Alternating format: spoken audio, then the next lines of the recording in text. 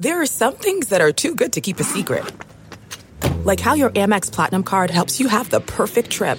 I'd like to check into the Centurion Lounge. Or how it seems like you always get those hard-to-snag tables. Ooh, yum. And how you get the most out of select can't-miss events. With access to the Centurion Lounge, Resi Priority Notified, and Amex card member benefits at select events, you'll have to share. That's the powerful backing of American Express. Terms apply. Learn more at americanexpress.com/withAmex.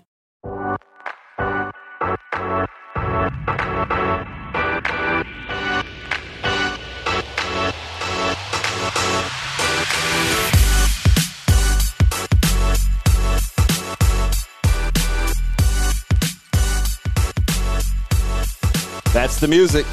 I love it. My man Mike Sauter joins us for another episode of Playing It Forward. We have talked about a ton the last couple of weeks. Social responsibility, vaccines, can sports flourish, what's going on in schools. We've had some strong opinions, so we figured, you know what? We ought to ask somebody that has to actually execute. Go through, do the stuff that we're talking about. Actually has to execute all these things as we welcome him back. He's our only two-time guest. He's the only one so far. He's the second one we had. Oh, who was the second? He was second or first. Who was the first? Wasn't Kanger first? We haven't had him on the second time yet. No, I'm saying, this is the second time. You mean he was the first. Yeah, he was the First or second? I think Dr. Lucas kicked it off. Yeah, something like that. Yeah, it was early. So you heard the name, the superintendent of District 66, and he has been a busy man. Dr. Lucas, good afternoon. How are you? Hey, doing great. And now you guys told me I was the first back in the day, so I don't know. Okay, all right. Listen, if we're gonna fit, we got to be consistent, right? So if we said first, then it was the first. He remembered that, which is. You remembered that, which is the fact you remembered that has me concerned. Dude, he doesn't forget anything. Hey, it's an honor. It's an honor to talk to you guys. So I remember great days like that. Oh wow! Now and the king of sarcasm. He's the whole kit and caboodle, folks. So, Doc, you're on the road. You're headed west, where the area code changes. What's on the docket today? Yeah, so I'm headed to the beautiful town of Holdridge in the 308 area code. I'm going to go out there and visit with their staff and do a little back-to-school motivational speech, and then I get to meet with some community college representatives to talk about some work certification ideas we have at Westside High School. So it's a great Wednesday, man. Hey, so it's interesting, right? I'm always concerned about you. We talk quite a bit off the record. I always ask how you're doing. Your glass is always half full. Mm-hmm. How did you spend some of this downtime to make sure that you had enough in the tank to continue to give to so many others? You know, that's a great question. I appreciate that. Yeah, I really feed off of. I do these other things to really keep me energized and enthusiastic to do my real job. And so it's always been part of my DNA and just trying to give to others and help others. And by doing so, I help myself. And so it really works pretty well. Is it, how much, this is probably not as deep as we want to get, but you like to go fishing. Is that well, the water's deep. Well, yeah, that's kind of part of it. Is that just a release for you? Is that a thinking? Yeah. Is it more of a, okay, this is time I'm alone, I'm just going to think about what's next? Well, I tell you, fishing is a great release for me. And a lot of times I don't go alone. I actually go with my children's grandson. He's 87 years old, and he's my best fishing buddy. And so a lot of times he and I'll go together. Sometimes I do go alone, but it's just great thinking time and kind of deprogramming. And, I can go out there for 3 or 4 hours, catch some fish, and just get away from the cell phone pinging every 4 seconds and all that kind of stuff. But I'll tell you guys, it's interesting because I become an empty nester on Saturday. I moved my youngest son to Creighton and excited for his future. And then I'm alone for the first time in my life. And what I've done this summer to kind of recharge and get ready for the school year is I think back to my younger days, and so fishing was a big part of my childhood, and I kind of, in a weird way, am connecting back to my childhood with some of my memories and thoughts when I'm out there fishing. Obviously you've gone through, we thought we'd be opening back up schools just kind of fully but carefully. And now we've reversed course a little bit, and obviously your district, I think, was the first in the metro area to make the mask decision. What all goes into that? I think I know, but it's probably a lot deeper than what I think. You just call up the local county health department. It's probably deeper than that, right? Yeah. It's hard, I tell you. And I was hoping we would be in a better position on August 11th than we are, to be quite honest. We get a lot of great guidance from Douglas County Health Department. All the Metro superintendents and I meet with Douglas County Health every Thursday morning. We have since the pandemic began. We get a lot of great feedback from the Med Center and Children's Hospital. And as you guys know, I mean, it's just such a divisive topic, and anger comes out on both ends of the spectrum. And so the decision we made last Monday to require masks for our elementary students really just stems from one thing. It's not super sophisticated. It is that our elementary age children have not had the ability to decide with their family if the vaccination is for them or not. Mm-hmm. And so our middle school and high school families have already had that opportunity. So we're optional masks there, where we are going to require at elementary until vaccine becomes available and those families can decide what works best for them. So there isn't a right answer. There isn't. Like, publicly, right? There isn't a right answer. So, and Mike, I'll tell you this, man.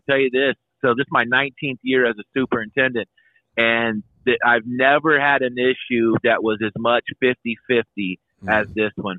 I quit counting last week after about 380 emails, and 190 were applauding our decision. 190 were telling us how awful we were, and it's there's no in between. Yeah. How do you manage that mentally? Like how do you stay in the middle?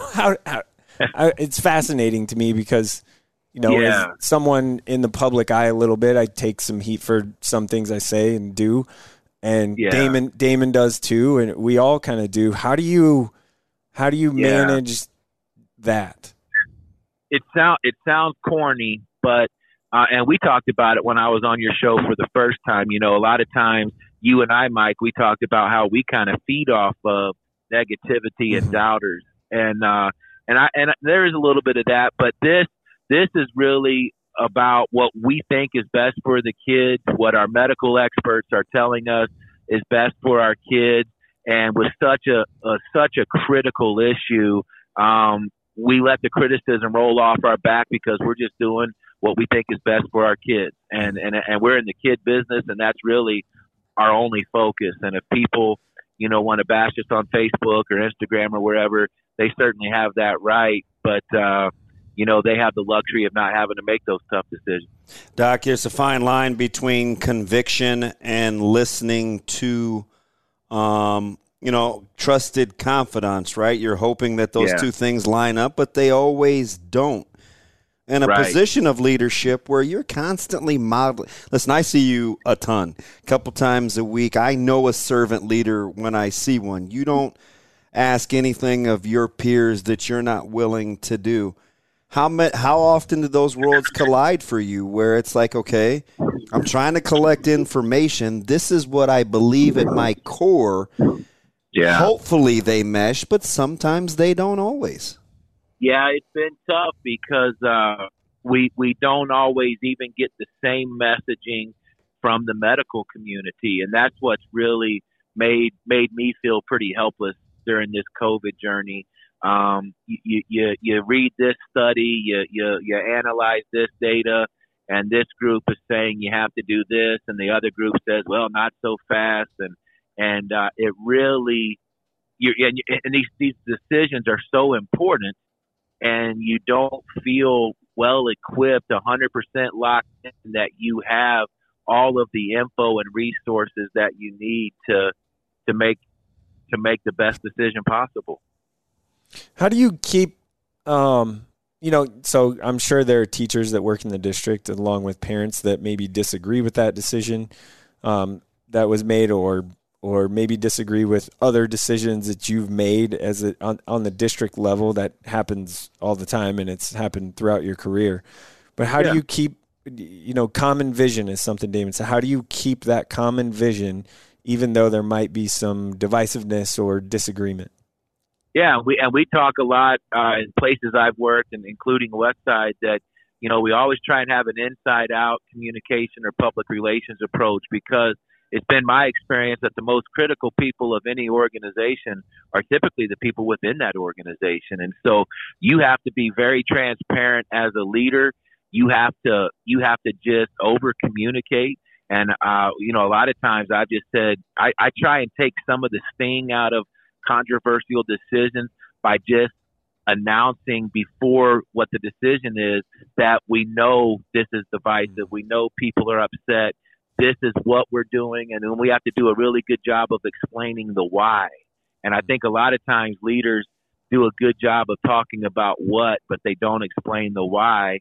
And we really try and focus on, the purpose of whatever the decision is. And then you can't be afraid to own mistakes, and you can't be afraid to show vulnerability as a leader. And that's something that I've always had great success with, because it's just who I am as a person.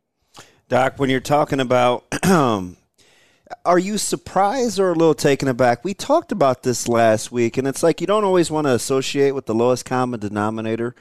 But are you surprised that detractors or critics use worst case scenario as their example? Like, hey, there's a 99.7% recovery rate, or kids aren't dying, where it's like, that's awful morbid. If you can control sickness, I think you would.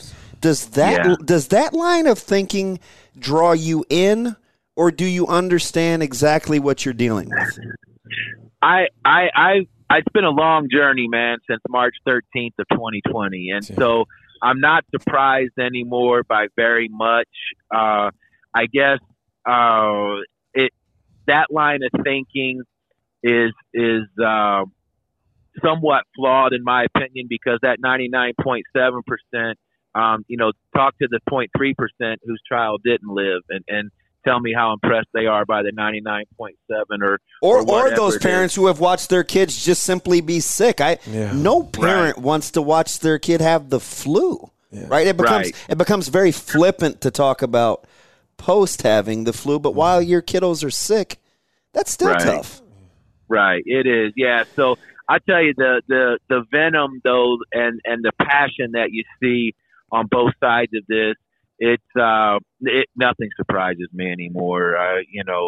We get death threats. We have people that call up and say they know where you live and they're going to come by and snap your neck and whatever. And hey, I give my cell phone out to people like that and say, hey, let me know when and where you want to meet. Hey, they don't know about those Florida roots and the fact you look like you're in fighting shape. Killing gators. I'm kidding. You're professional. I kid because I kid. Wow. I kind of not kid because I care. Yeah.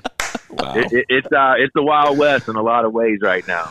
So how's it looking for you? You've made some spectacular hires. You've diversified your portfolio. You've really tried to model the we greater than me. You've had to make your own personal sacrifices. How do you see the district shaping up as you head into this calendar year? Yeah, I'm super excited about where we're at as a school district. This is the start of my third year, and we certainly had a lot of challenges the last 2 years, but we have made some phenomenal hires.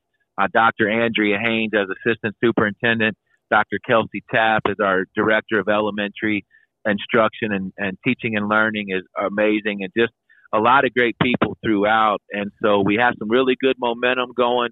We're going to have an amazing school year, and there's just no better place to be than Westside. You're the ultimate cheerleader. I don't think I've ever met anyone in your position that is as I mean, you just said it, and it made me think, wow, like this dude is all in. Like, yeah, not most superintendents obviously are, but no one's as vocal about it. No one's as vocal about it on social media and all of that. Is that how you build community? Yeah, it's part of it, and it. I'll tell you, man, it's authentic because I've always been that way. I mean, when I started back in fantasy football in 1997, I went all in. I created a team newsletter. I got a mini helmet and a logo. I mean, that's just my personality. And so, if I'm gonna, when I was in York, I bled, Navy and Vegas gold, and now at Westside red, white, and black. And that's just, I think it's important for a leader to model that, as long as it's authentic, because it shows people that they really care. And when things go wrong at Westside, I want to be accountable for that. I think leaders have to really have the mindset that we're going to accept blame and we're going to deflect praise. Deflect praise to the classroom teachers, to our support staff, our custodians, our coaches, whoever. Because that's a team concept. But then when things go south, a leader has to step up and take that on to protect the rest of the organization. You're in an interesting spot because as a product of public education, my dad was assistant superintendent for almost 30 years. I have an educational degree, the minor in special ed. I get it, right? Public schools, you have to understand numbers. Cumulative, summative. They matter for a district. For you, fiscal budgets, it matters. But then there's this innate thing called feel and understanding what you think is best for kids, even if it may go against the grain from a quantitative standpoint. Is that tough for you? Or is that what allows you to be so dynamic when everybody's, 90% of the people are saying, man, Dr. Lucas, this guy is a dynamic leader. Is that where you found a way to blend those worlds? Yeah. And I think, we always try and be data-driven in our decision-making, but sometimes you do just have to trust your gut. And I've always had very good success at just trusting my gut and trying to rely on good old Nebraska common sense. And we talk about calculated courage a lot too, DB, throughout Westside, where we're not going to be afraid to make and stand behind a difficult decision as long as we think it's what's best for our students and our organization. And so, you're going to take some criticism, but we have an outstanding board of education that operates itself with calculated courage and allows district leadership to do the same. And go with your gut. And I've been lucky a lot of times that my gut hasn't led me wrong too often. What's next for Westside? I mean, let's say, we get through another, hopefully only month or two of pandemic stuff, or it could be 6 months or a full school year. Okay, two-part question. What's next for Westside? And the second thing is, how much fun will it be to not have to worry about this, hopefully, eventually, like next year? Yeah. So, I'll start with the second part of that. So whenever we're able to move past the pandemic, if and when that ever occurs, that'll be just an amazing day. And I know all of my educational colleagues feel the same, because it's really a 7-day-a-week grind. And honestly, every time your phone rings or pings, you're terrified about what COVID news is coming now. So it'll be a great sense of relief. As far as what's next for Westside, I mean, we just have to continue to build on our culture. We have our district was born in 1947, so we're going to celebrate our 75th year of existence in 22, and just continue to enhance our culture, continue to provide opportunities for students. We just rolled out a new 5-year strategic plan that is very measurable. We're very excited about that, and we just have to get better across the board in everything that we're doing. Our enrollment's growing, so we have to get better in everything that we do. Doc, you don't want to take unnecessary chances, but you can't be boxed in by fear.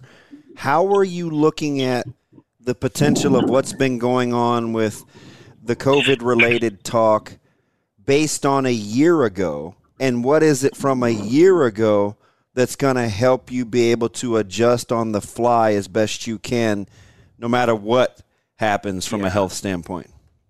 Yeah, that's a great question. So we've been talking internally. You know, we obviously are prepared for remote learning if we ever have to go back to that. We learned some tough lessons back in the spring of 20.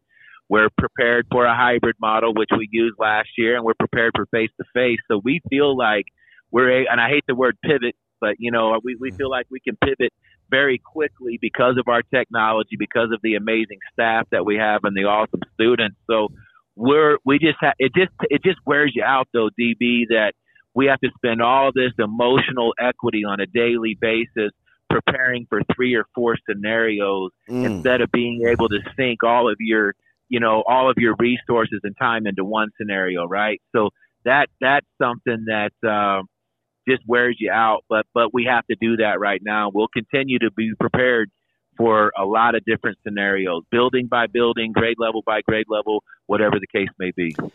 You're such a competitive person for somebody that exudes the kind of kindness you do. I think sometimes people think you sacrifice one for the other. You can't be competitive and other-centered.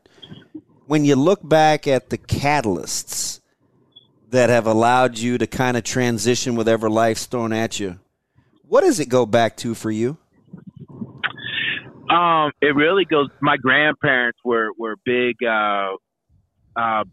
role models for me, and they were all treated people very well, but they all were very competitive. And, you know, growing up down in Florida, it's just a competitive area, and nothing comes easy. I grew up, you know, in trailer homes and hotels and different things, and so you have to scratch and claw for everything that you get, and that served me well as a school administrator because it is such a competitive environment. But my grandparents really instilled in me the importance of treating other people well, and then they sure taught me that winning is a lot better than losing too.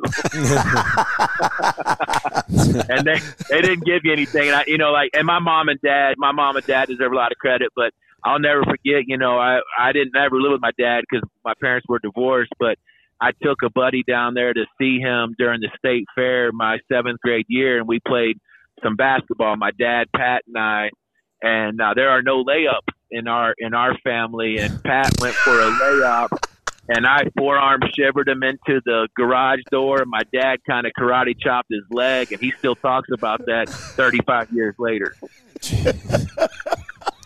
So there's no gimmies.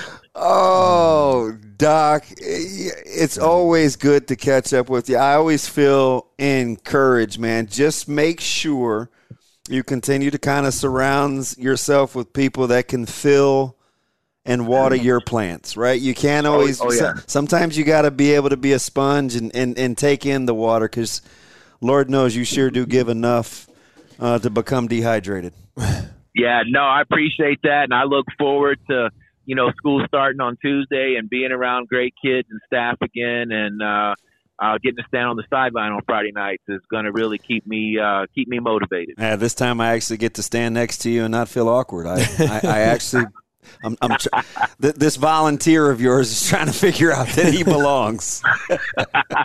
Well, hey, soon enough, we're going to all be together. I can't wait.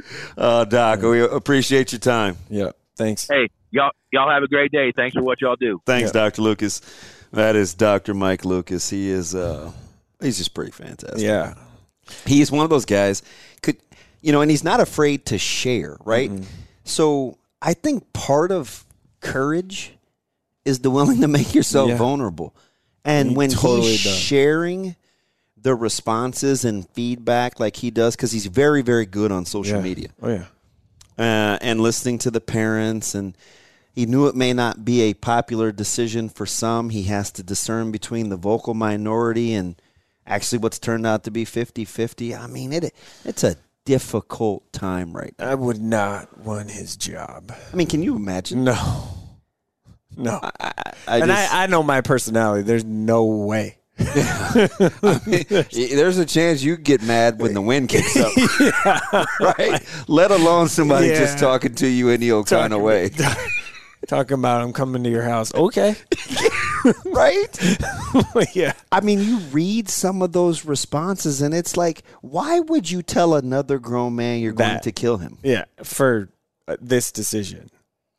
For a decision on, like, trying to do what's best for kids or not. I seriously think we've lost our minds. Just disagree. Like, be civil. People fighting over just passing somebody in a grocery store, mask versus non-mask. Yeah, that's too much. I mean, what is going on? Pick up your groceries. Then you can pick them up. You don't even have to go in anymore. I mean, you can. I mean, for real. Listen, you see how he looked at me, Sasha? He was like, "No, I'm not playing. I mean, like, for real. Like, keep it moving." I haven't been in a grocery store in weeks.